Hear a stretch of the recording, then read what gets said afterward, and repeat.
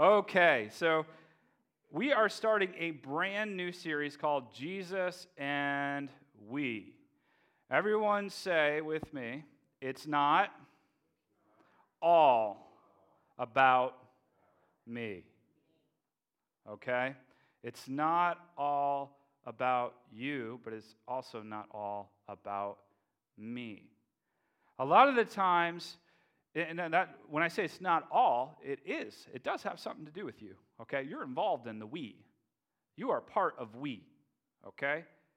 And that's what we want to get across today, is that Jesus and we is much stronger than Jesus and me.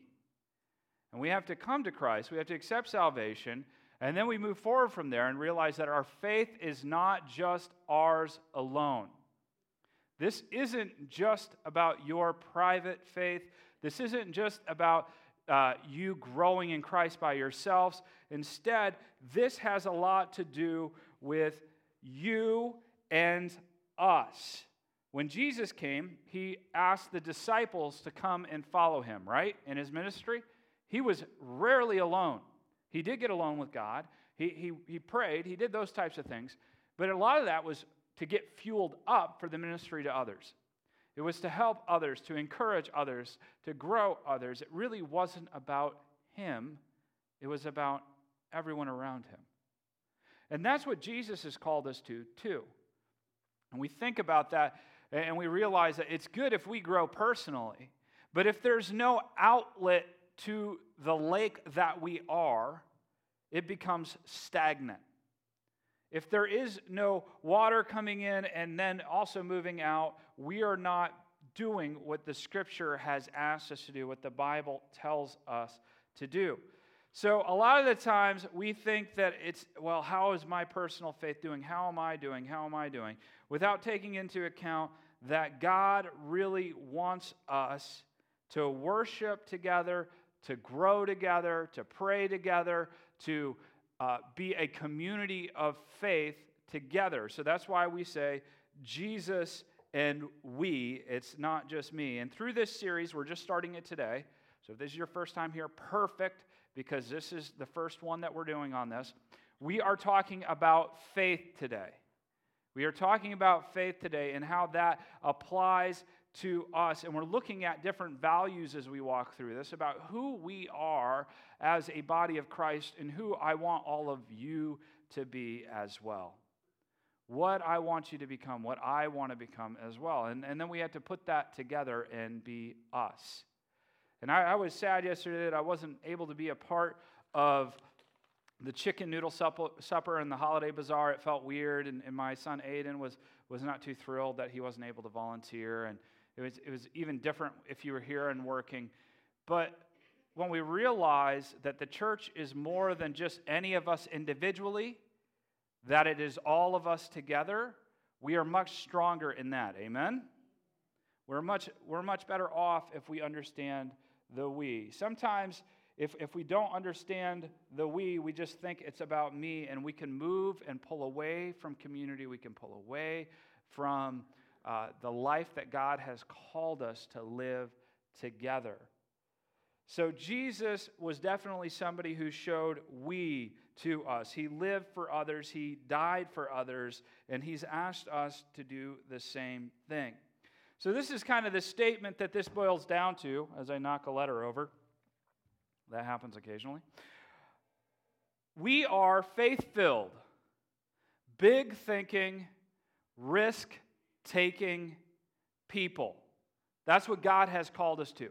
And sometimes I fall short of that, but that's what we're supposed to be doing. We're not supposed to be insulting God with small asks, small requests, and small thoughts. How many of you are sometimes surprised at what God does? See, sometimes it's difficult. Sometimes we're going through a trial and we're just asking to get through it. That's fine, that's okay. But I've noticed in my own life personally, as we're going through 2020 and dealing with everything that comes with that, sometimes what I'm asking from God is not really what I want. Meaning I'm asking for some things and I should ask for those, or I'm praying for things and I should pray for those. But ultimately, there's something bigger that if I really was open and honest with God, I desire this to happen. And when I'm thinking, when I'm praying about the church, I desire for it to grow. I desire for it to double in size, in depth and impact, meaning that we get deeper in God, at least twice as deep, right? And that we have twice as big of reach, at least. And I was thinking about that this week, and I was like, why am I even praying that? I should be praying 4 or 5, whatever it is, because God is able to do exceedingly above and more than I hope or ask for. That's what Scripture says. And if you're asking something that's godly, then you don't need to be timid about that, because Scripture tells you to do that, to pray boldly, to approach the throne boldly and ask Christ for what you need. And you see Jesus doing that over and over again. You see Jesus performing miracles. You see Jesus drawing crowds that he's teaching the Father about, the Father to the crowds. And you see Jesus instructing the disciples and growing them and saying, you're going to do and accomplish even more than I have done, because I'm going to the Father and I'm going to deposit my Holy Spirit within you. So Jesus had a viewpoint of multiplication, and sometimes I have a viewpoint of addition and subtraction. But God has a viewpoint of multiplication. So how often are we shorted because we don't have the faith that we are called to have? We're not asking of Jesus what we're called to have. I think of some of the fields that surround us and the farms that surround us. And even in the corporate world, this pans out too. So if you don't know too much about farming, which I don't know terribly much, other than it requires a lot of land now to be a successful farmer. You have to be very specific, have to have a very strong niche, and you have to be creating something very specifically. But it seems that the corporations and the larger conglomerates of farms are what eats up a lot of the land. And the small farm lifestyle has slowly shrunk down to almost nothing. And would you agree with that? But I think part of that is the natural progression of what happens in the world. Is if we don't think big, if we don't think broad, then we don't see what's happening and what's around us. So as much as we want to lament some of the losses of those things, at the same time, we realize that we live in a world now that has a vastly bigger population. We live in a world now with billions and billions of people that have to be fed, and the animals that feed those people have to be fed too. So now production in farms has to be different. And I used to be able to walk in a field of corn and walk down the lanes. Anyone remember that? You're able to go into the field and you could play hide and seek without knocking over stalks. And now I can't, and it isn't just because I got fatter. It's because they've increased the yield per acre. And that's a smart thing to do. You have to do that. It's being good stewards of the land. It's producing the crop. It's doing what you need to do in order to accomplish what the end goal is. And Jesus told stories about this too. But there is something to having a lack of faith. So it isn't just that we want to have big faith. We have to realize that if we're walking in unbelief, if we're missing something when it comes to our faith, then we're actually in error. Mark 6, 5 and 6 says this, and because of their unbelief, he couldn't do any miracles among them except to place his hands on a few sick people and heal them. And he was amazed at their unbelief. Then Jesus went from village to village teaching the people. So what is this in reference to? This is when Jesus went back to his homeland where he grew up, and he's teaching people, and he wants to pray for them, and he wants to heal them, and he wants to do some of the same things that he's doing everywhere else in Jerusalem and the surrounding area. But the realization is, because of their unbelief, he didn't do it. Their lack of faith had consequences for them. Just a few sick people were healed, not the mass multitudes like before. Just a few were healed. Now put that into contrast with, in Luke 7:9, we see a centurion. And a centurion is a Roman leader, and he is not looked upon well by the rest of the Jewish people and Jesus' crew. And as he's doing this, he has an issue, and he wants Jesus to heal someone for him. And he says, you know what, Jesus, you don't even have to show up. I just know that if you speak the word, she will be healed. And Luke 7:9 says this, when Jesus heard this, he was amazed, turning to the crowd that was following him, and he said, I tell you, I haven't seen faith like this in all of Israel. So the question is, do we have the faith of the centurion, or do we have the faith of the people in the hometown who didn't have much faith, right? They didn't have any faith. And the centurion understood what was happening, and he had an incredible amount of faith, and he said, look, I believe in this fully, and he was amazed. How many of you want to amaze God with the faith that you've been given and the faith that you acquire? Wouldn't it be better to be in that troop? Wouldn't it be better to be a part of that group that is like that? You want to be in that situation that you're not disappointing God, but you're amazing Him. Now, does that mean the centurion was perfect? No. Does that mean that he had everything figured out? No. Does that mean that he had all the T's crossed? No, but he understood the line of authority, and he understood that he could go to Jesus and ask for something, and Jesus could do it if he was willing. And that's where we're called to be when it comes to our faith as well. That's how we're called to live. We're called to amaze others with our faith. Jesus was amazed. So how big is your faith? How big is your faith? How big is it? If I was thinking about this question, and I read this question for the first time this week, and it convicted me. And how many of you love to feel like your toes have gotten stepped on by the Holy Spirit, right? It did, though, because I realized something. And this is the question. It was like, if God answered every single one of your prayers that you prayed this week, how would your life be different? How would the world be different? Would it be different?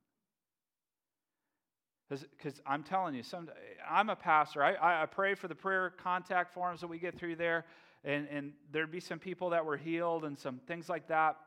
If God answered every single one of my prayers, I know He doesn't always answer every single one of our prayers every time we ask, but it says to come boldly and ask, right? It says that we're to do that.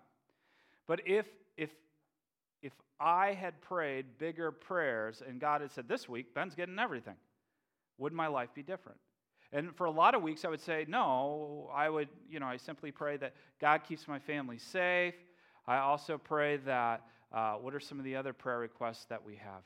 That my food would be blessed, so all your chicken noodles would be blessed. Like that would have happened.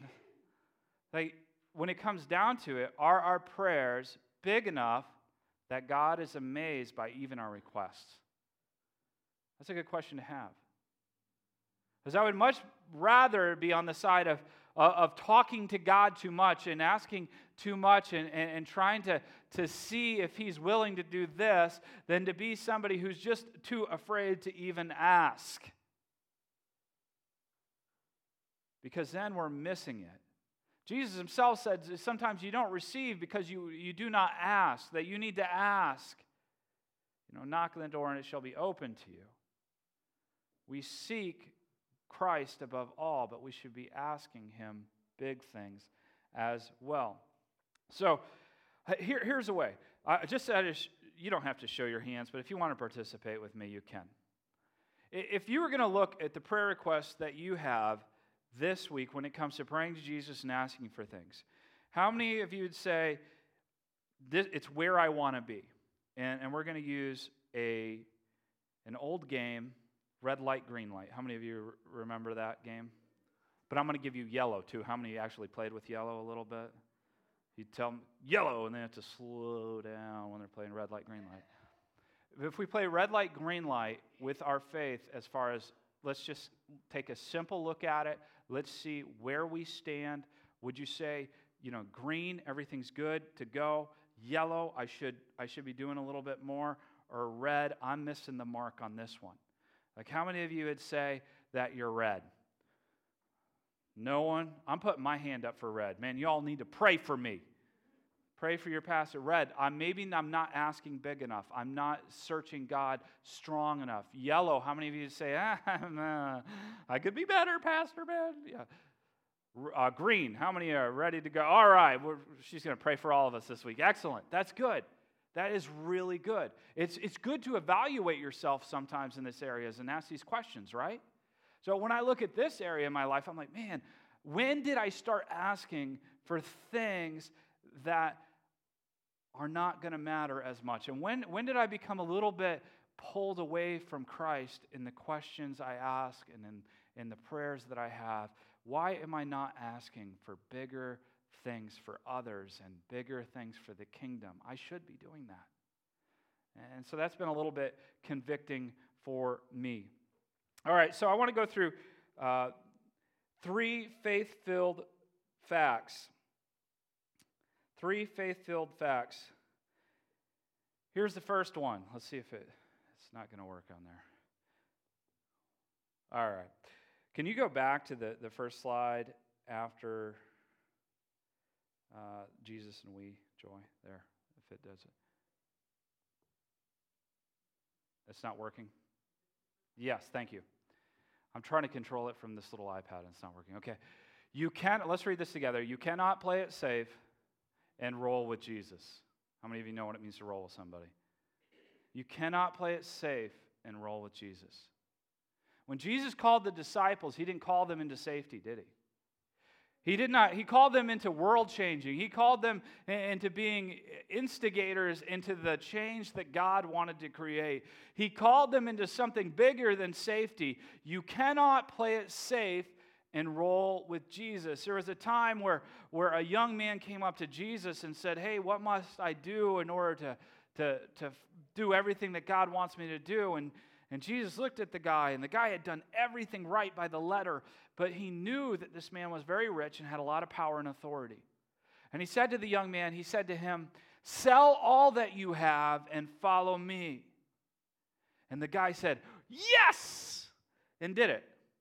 How many of you know the story and that didn't happen? It says he went away sad because he couldn't give it up. He couldn't give up his security. He couldn't give up his safety. He wanted to please God so much, but he wasn't willing to give up that security blanket that he had. He wasn't able to put it away because he wanted that more than Jesus. So sometimes we are trying to play it safe and roll with Jesus, and you can't do that. Look at the disciples. Things didn't go grand for them as soon as they followed Jesus. They went through hardships. They slept outside. They had to rough it. They were homeless in a lot of ways. They went through all of this stuff. They were almost arrested. They were ridiculed. They almost got killed at different points because they were following Jesus. So you can't say that following Jesus is the safest route. It is for all of eternity. It is because we know where we're going ultimately, but in the here and now, there's some risk involved. We're called to this adventure of faith. Hebrews 11:6 says this, it is impossible to please God without faith. Anyone who wants to come to him must believe that God exists and that he rewards those who sincerely seek him. Sincerely seek him. You cannot play it safe and roll with Jesus. You have to sincerely seek him, and at times, he's going to ask you to do things that don't feel safe, that don't feel comfortable, that don't feel normal, that don't feel easy. How many of you would say that's happened to you before, right? That's what it means to follow Jesus. Here's the deal. We can't be accomplishing all of our goals without faith. Faith really is a requirement if we're going to do God-sized goals. If you can accomplish all of your goals without God, then your goals are not big enough. You're not having God-sized vision. You're not actually doing what God wants you to do. Because if you look at the disciples, they could not accomplish it on their own. They needed the presence of Jesus to teach them. And then they also needed the Holy Spirit to indwell them. So that's what God calls us to. How many of you have been scared before? Been worried about something? I know Kim always talks about stepping out of our boat, and that's a reference to Peter walking on water. And there's the story where Jesus is with his disciples Well, actually, Jesus isn't with his disciples. The disciples are in the boat. Jesus is somewhere else. And all of a sudden, they see a ghost walking on the water, and they start flipping out, the disciples, as they're in the midst of this storm.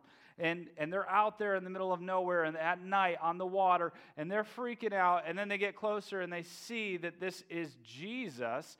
And Jesus says, hey, step out of the boat if you want to walk. And Peter jumps out and takes some steps. We don't know how long he walked.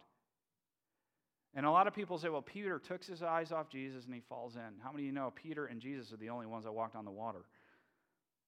So the question is, are you sitting in your boat in safety, or are you jumping out of the boat to test the water? See, walking by faith, it means that we have to step towards Jesus. It means we have to take steps, because eventually Jesus isn't just going to hold our hands through the whole thing. He's going to ask us to take some steps as well. We need to make sure that we aren't just trying to achieve safety. We should never let the fear of failure talk us out of an act of faith. We cannot let the fear of failure stop us from pursuing something that is bigger and broader than us. How many of you have watched football before, like to watch football? Some of you maybe have played Madden before. I used to play that a lot. There's something, and maybe you're familiar with it if you watch football, called prevent defense. And I wish Smoke was here so I could ask him if he agrees with me on this. So maybe you can ask him later, Colleen, okay? He's a defensive coordinator, right? So I have a theory about prevent defense. I think it's absolute garbage. And here's why. Because what you do in prevent defense is you pull back and you put as many defensive backs in place, and you try to cover all of the field and everybody who's running out. And then usually only you have 3 on the line that are blitzing.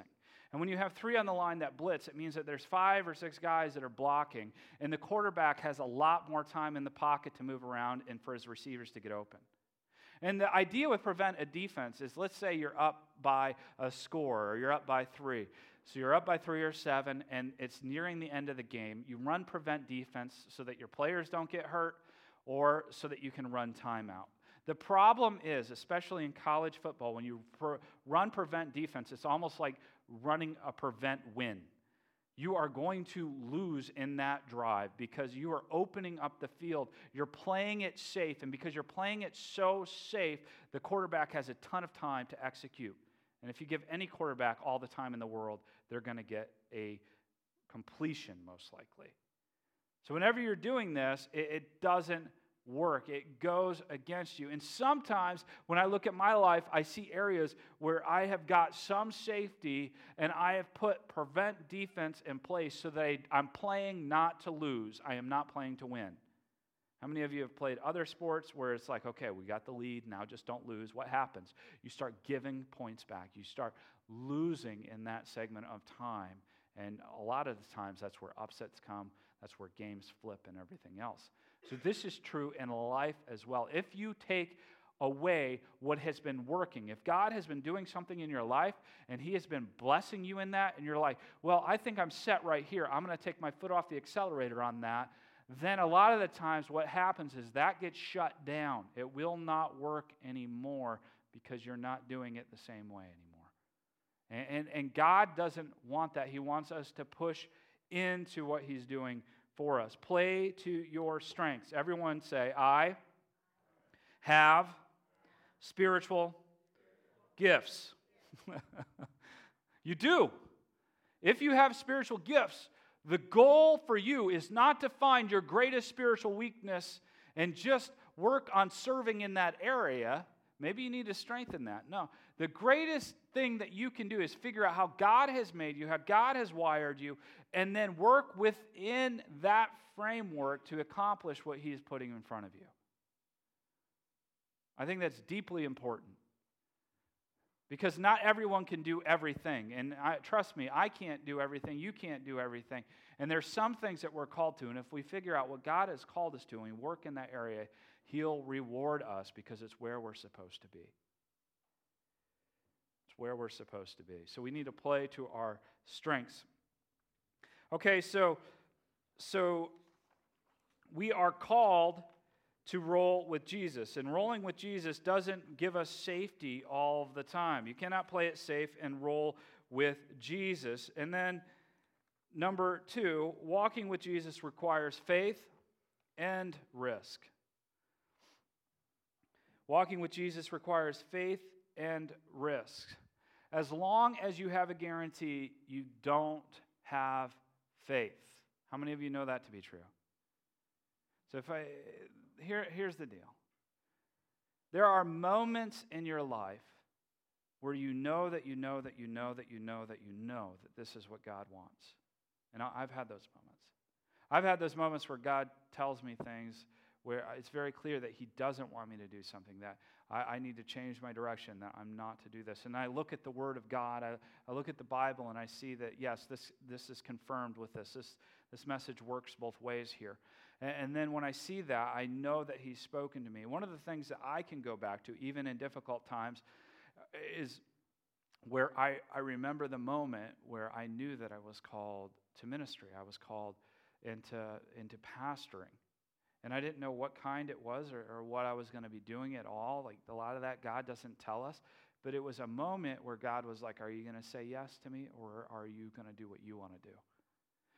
And I said yes in that moment. So whenever I'm having difficulty, I have to go back to that. I have to remember, look, no matter what, God has called me to this, and that moment is strong. Are there moments on Sunday morning before I get up to speak where I'm like, man, I just want to go eat a donut and sit down in the pew? Yes. Yes, there are those moments. Are there moments of question and doubt? Yes, there are those moments. But I go back to my call, and I go back to say, hey, here is where I know, and here's what I know about Scripture, and here's how God has proved Himself over and over again. The Israelites used to walk around in the desert and in the wilderness, and as they would go from place to place, they would put these markers down, these stones that would be stones of faith, and they would say, the reason the stone is here is because this happened here. And this is the story of maybe them crossing the Jordan River. This is the story of God being in a pillar of fire. And they put those rocks in place, those monuments, to show them their history of faith. How many of you have those monuments in your life you can go back to, and you do sometimes? Like, I remember the difficult time I went through, and God showed up in this way. I remember when I was having this difficult time and somebody called me up and it was just a God thing. I remember when that is those faith-building elements that are there. Now, does that mean that we never have bad days? No, it doesn't. But it means that we can go back and say, look at my history. Look what God has done for me, and I am going to move forward with that faith. So just because we have moments of doubt doesn't mean that we're not faith-filled. But walking with Jesus requires faith and risk. Hebrews 11:1 says, faith shows the reality of what we hope for. It is the evidence of things we cannot see. Do we know everything? But here's the deal. God has shared enough with us in His Word that we're supposed to have it. Amen? Like, He's given us enough to know who He is, who His Son is, who Jesus Christ is. He's given us to know enough there to know who the church is called to be. He's given us enough there that we can discern what we're called to do. And then personally, in our own life, He reveals things to us personally through His Holy Spirit so that we can know who we are as well. Walking with Jesus requires faith and risk. You can have faith, or you can have control, but you can't have both. You can have faith or you can have control, but you can't have both in your life. I hope Emily's okay with me sharing this. If she isn't, don't tell her I did. When we first moved here, it was over 8 years ago, I think, and she was used to driving in the Chicago suburbs on the streets that she knew. Like, there wasn't a whole lot reason to go, 15, 20 miles anywhere else, okay? I grew up in northern Indiana around Amish country with one-lane roads that you fit 2 trucks down in a combine. You know what I mean? That's where I grew up. So we would go 60, 70 miles an hour down these country roads that probably shouldn't have handled 50. Different life experience than what she had. When we first moved here, and it takes a little bit of getting used to, because a lot around here there aren't a lot of left turn signals, left turn lanes that are designated that with arrows and all that. If you go down south, there's a little bit more, or up north, a little bit more. So, and we didn't know the roads. And I drive by Landmark most of the time. I figured it out pretty quick, but she kind of sat in the passenger side for a long time. Well, eventually she got comfortable enough to drive, and we only had one vehicle for a while, and so it was easy for her not to have to drive or anything. Eventually she's driving, but then it was like a year or so in between like her driving and her driving me anywhere. You know what I'm saying? Where I'm sitting in the passenger side. How many of you have an imaginary brake and steering wheel on the passenger side of your car? You know what I'm talking about. It's like you're driving the driver's ed car and you can somehow control it. If that's what it was like, because I was used to having control. Like no one had driven me anywhere for a long time. Emily got in the driver's side, and I probably wasn't feeling well. So imagine that, like I have a headache or something, and we're driving somewhere, and I'm just like, oh, oh, oh. And I'm doing that, whole punching my foot through the floor thing. Here's the deal. I could either have the comfort of being taken somewhere, I could have faith in her to get me there, or I could have control and drive it myself. Some of us love that song, that Jesus take the wheel or whatever. But then if Jesus actually took the wheel and started driving it in a different direction than we wanted to go, we'd be upset. You with me? Because I'm in the same place. Sometimes I'm like, well, God, I hate to tell you how to do your job, but you really done messed up on that one. That's how I feel sometimes. And if I'm honest with it and I deal with my feelings, sometimes saying that, like, God, why are you doing that? That doesn't seem like it's the best. Then I can actually verbalize it and I can get it out. And then I can come back and say, whoa, what do I know compared to God? Creator of heavens and earth, guy who lives in Cicero. Honestly, like when we think about it, it's kind of funny. But we have that relationship with God, and that's only natural to have some of those feelings. And by verbalizing them, being honest with it and saying, God, I'm lacking this. I don't have enough faith just to allow you to be in control. Help me in this situation. You allow it to occur. The only way I could start to feel comfortable with Emily driving again was A, if she didn't wreck us, and she didn't. And then B, if I allowed her to do it and I got comfortable with it. If you get comfortable with allowing the Holy Spirit to have the wheel of your life, and not for God to be your co-pilot, but for Him to be your pilot, then you're going to end up in somewhere far different than you would have steered. And you're going to end up where God intends you to end up. If you have to have control, then you are not walking in faith. If you have to have control, and if you're the one that's saying, this is my 5-year plan, and by God, if it doesn't happen right, then He messed up, you're not going to be where God wants you to be. You may have salvation, you may have faith, but you're not allowing Him to be in control. You're lacking lordship in your life. And Jesus wants to be your Savior.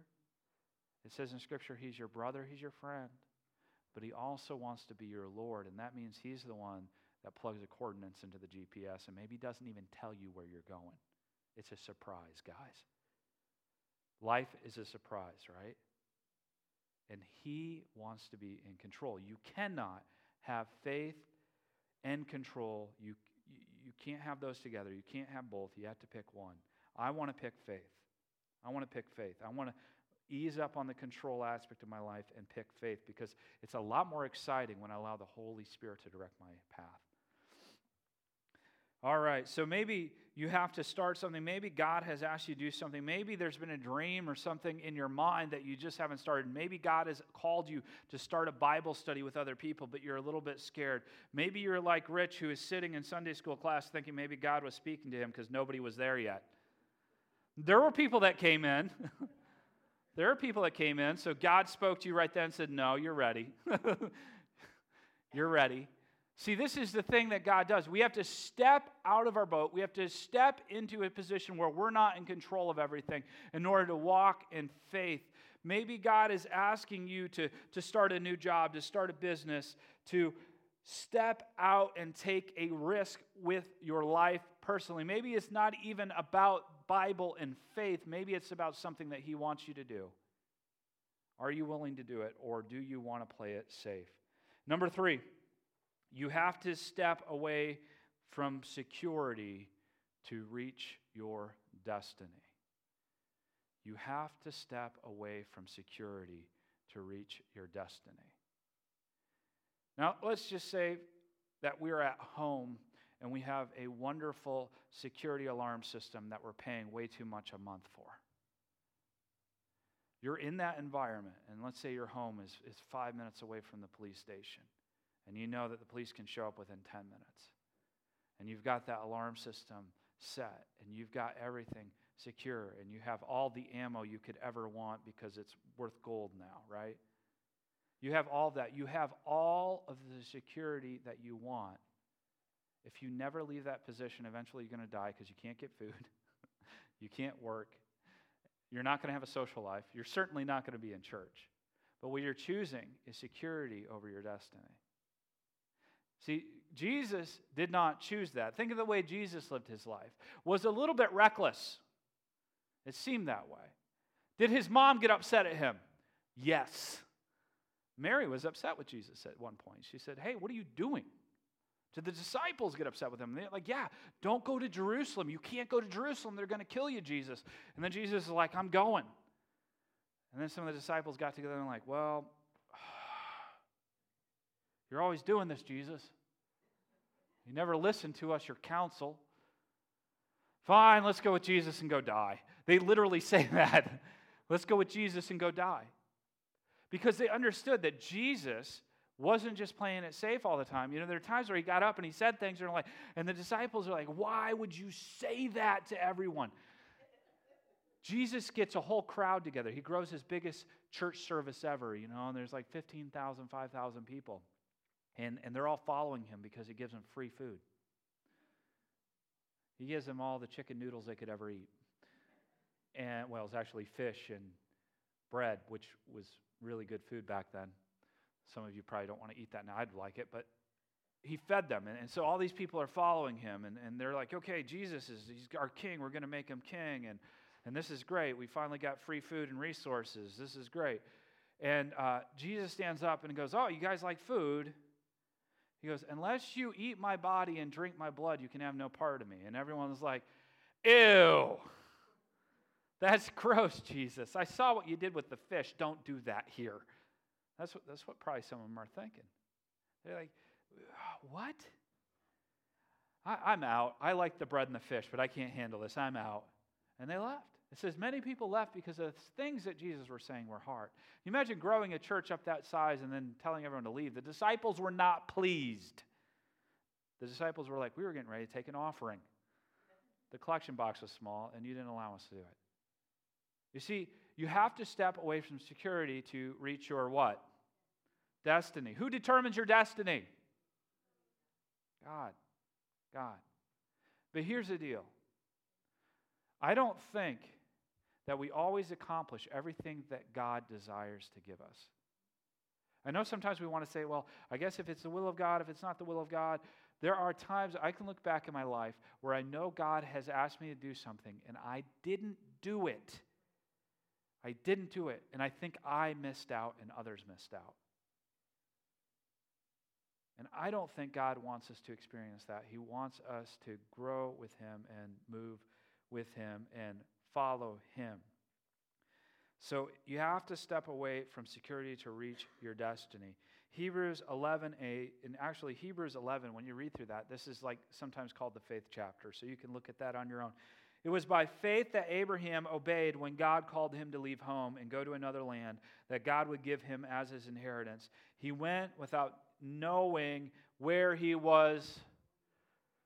That rhymes, so it must be true, right? He went without knowing where he was going. He went without knowing where he was going, but he was following God. God often likes to remove us from the safe and the comfortable when he is preparing to do something new within us. Because he wants the foundation to be on him and not on us. Not on us. So when Abraham was pulled away, it says he was pulled away from his homelands and from the land of his ancestors and the family that he had there. And God drew him out into the wilderness and then into the destiny that he had for him. And we know from our last series that Abraham, all of the nations were blessed through him because of his obedience, not because of his perfection, because of his ability to follow God even when he didn't know where he was going. How many of you this year have sat down and said, I don't know where things are going? Here's the thing. Is it God? Is it God? Are we following God so closely that we don't see what's coming? Are we accomplishing what God has for us and just walking in faith and saying, okay, I'm going to do what God wants me to do and I'm going to risk not knowing where I'm going? Or are we trying to plan it all out, and if it isn't what we want, then we get upset and we don't do what God wants? I can say sometimes I have no clue where I'm going. Amen? So we're called to step away from security and reach our destiny. So what does it mean? What does it mean to show faith within your personal life and within the church? How many of you have shared your faith before? You've talked about Jesus before. Any of you get what I get and sweat a little bit right before that? You get a little bit nervous. You afterwards, you're like, oh, I didn't say that right. Oh, I hope they'll talk to me again. Oh, all those things. I get nervous when I feel like I'm supposed to share my faith and I do it. I get nervous. How many of you have ever been laughed at? A few of you? That's fun, isn't it? You share your faith and then they start laughing at you? You know what's funny? At least for me personally, when that happens to me, I'm okay with that. I think the Holy Spirit comes upon me, and maybe it comes upon you, and he actually allows you to have grace in that situation and to be happy even in that difficult time, to have the joy of the Lord in that situation. We shouldn't walk in fear when we have to share our faith. How many of you have had to serve in ministry or do something within the church before and you're nervous about it? Yeah. Maybe you have to serve in the nursery with those kids that are called pools that make everything real difficult. Those are my kids. Yeah. Maybe God has called you to greet people outside. Maybe he's called you to lead a Sunday school class. Maybe he's called you to lead a small group. Maybe he's called you to do one of these things. I don't know what he's called you to do, but often we get bogged down with fear, and instead of stepping away from our security, we don't reach our destiny. We have to step out in faith and accomplish all that we have. Can I tell you a little secret? Don't tell anyone in my family. Every time I have a new child, I get more freaked out. Because the older I am as a parent and the more I go through this whole process and everything else, I realize that my control is about this much. And it's shrinking every time I get a reality of what's happening. And so I get a little bit scared and everything. I was having a discussion with one of my friends years ago who was going into foster parenting, and he was going through this process of trying to adopt what now is his daughter. And it didn't go well at the beginning. Like, she did not respond well. She lied and got the courts involved and everything and moved out. And eventually she realized what she had done didn't help her at all. And she came back and told the truth and apologized for everything. and they adopted her like 2 years later. But as I was talking with him and he was explaining this whole situation, I was like, I just don't think I could do that. How do you do that? How do you have a child that you come into your home and you love them and you care for them like your own? Because you probably would too. You attach to people, right? How do you do that and then not know what the court system is going to do, not know what everything is going to happen, or if you're even going to be able to have them long term, or if they're going to have to go back into a bad situation or a situation that isn't very good? How do you handle that? And he looked, it's terrifying. Yeah, he looked at me and he goes, oh, it's no different than you though. And I was like, no, it is, because you have all these other things. He goes, you're not guaranteed a single moment with your kids. And I was like, you shut up, jerk. That's what I felt like saying. I was like, no, don't tell me that. But it's true. It's true. If God's called you to foster parent, if He's called you to adopt, you step out and you do that. Because the truth is, even if you have a natural born kid, you are guaranteed nothing in this life when it comes to security. Your kids are guaranteed nothing. Anything could happen. And as scary as that is, it's a release in some ways to realize that you have to reach for what God is calling you to do and not sit in safety, because there is no such thing as safety. It's not real. So you step out and you do what God has called you to do. And you help others do what God has called them to do. And yeah, it could be really scary and it could be messy when you're going through the court systems. And it could be, it could be terrifying and there could be a lot of implications down the road. But you know what's better than being safe and having all the good results? It's being faithful. God has called you to faithfulness and obedience, not to results. And that's something that I have to tell myself all of the time when I'm raising my kids. But in every area of my life, that's what God has called me to. That's what God has called you to. So without faith, we cannot please God. Without faith, we cannot accomplish what God has for us. Without faith, we as a church cannot be the church and accomplish what God has for us. You have to step away from security to reach your destiny. We want to be big thinking, big asking, big faith-filled people. Amen? Jesus and we together in this. We're not alone when we're talking about faith. God gives us faith. He gives us that gift. He grows us in this, and the Holy Spirit empowers us to accomplish all of these things. I want to stop thinking small. I want to stop thinking timidly. I want to think aggressively. I want to think passionately. I want to stop playing prevent defense. I want to go on the offense for the kingdom of heaven. I want to see God's kingdom prevail. I want to see people come to Jesus. I want to see people set free from addictions. I want to see people's lives improve because the Holy Spirit is residing within them. I want to step away from security, and I want to see God move. I want to see God-filled results, and I want, when people look at us, Jesus and they will say that the only way that could happen is because of Jesus. That's what I want people to say about this church. Amen? So here's the thing. If God answered all your prayers from this week, what would be different? This is where we can start. Let's go beyond just blessing our food. Amen? Let's pray for our neighbor across the street.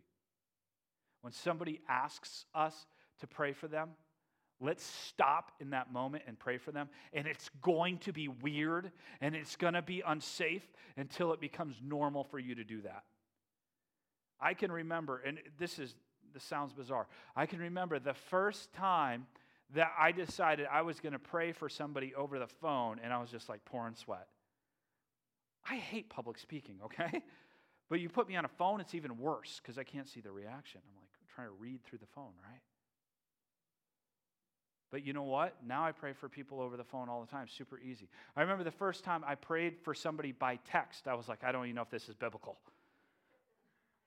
And then I read the Bible and realized that God spoke to us in print. So I was like, oh, yeah, well, okay. He can probably understands English when I type it. He even understands emoticons, okay? I don't, but he does. So if you want to pray in emoticons, you can do that Generation Z, whatever, purple, I don't know. Z, is it Z? I thought you were doing peace. I was like, okay. All right. So, God can answer prayers that are written out. You write in a journal. God can answer prayers that are texted. I text people prayers now. They'll text me on Facebook. I pray through Facebook. That blue devil. I'll pray right through that. It's a tool, right? We'll pray for people over the phone. And when people ask me for prayer now, if I have a moment, I will stop and I will pray for them right there in the middle of whatever else is going on, because God answers prayers and because I am not worried about how I look as much as I'm worried about God's desire for me to be faithful. Let's ask for some big things this week. And I don't know what you need in your life. Maybe it's big. Maybe you've been asking for already. Believe in faith that He's going to answer it. Be like that centurion who asked for the healing and got it. Amen? Step out and ask for big things. Maybe you don't need big things. Pray for our church. Amen? Pray that it would grow. Pray that we would stop getting sick. Amen? Pray that the worship team would be able to be back up here because no one's ill. Pray that God would do a work and that there would be revival within your heart and within the church. Pray some big prayers and keep praying for them until you break through and you receive the answer. All right, let's stand.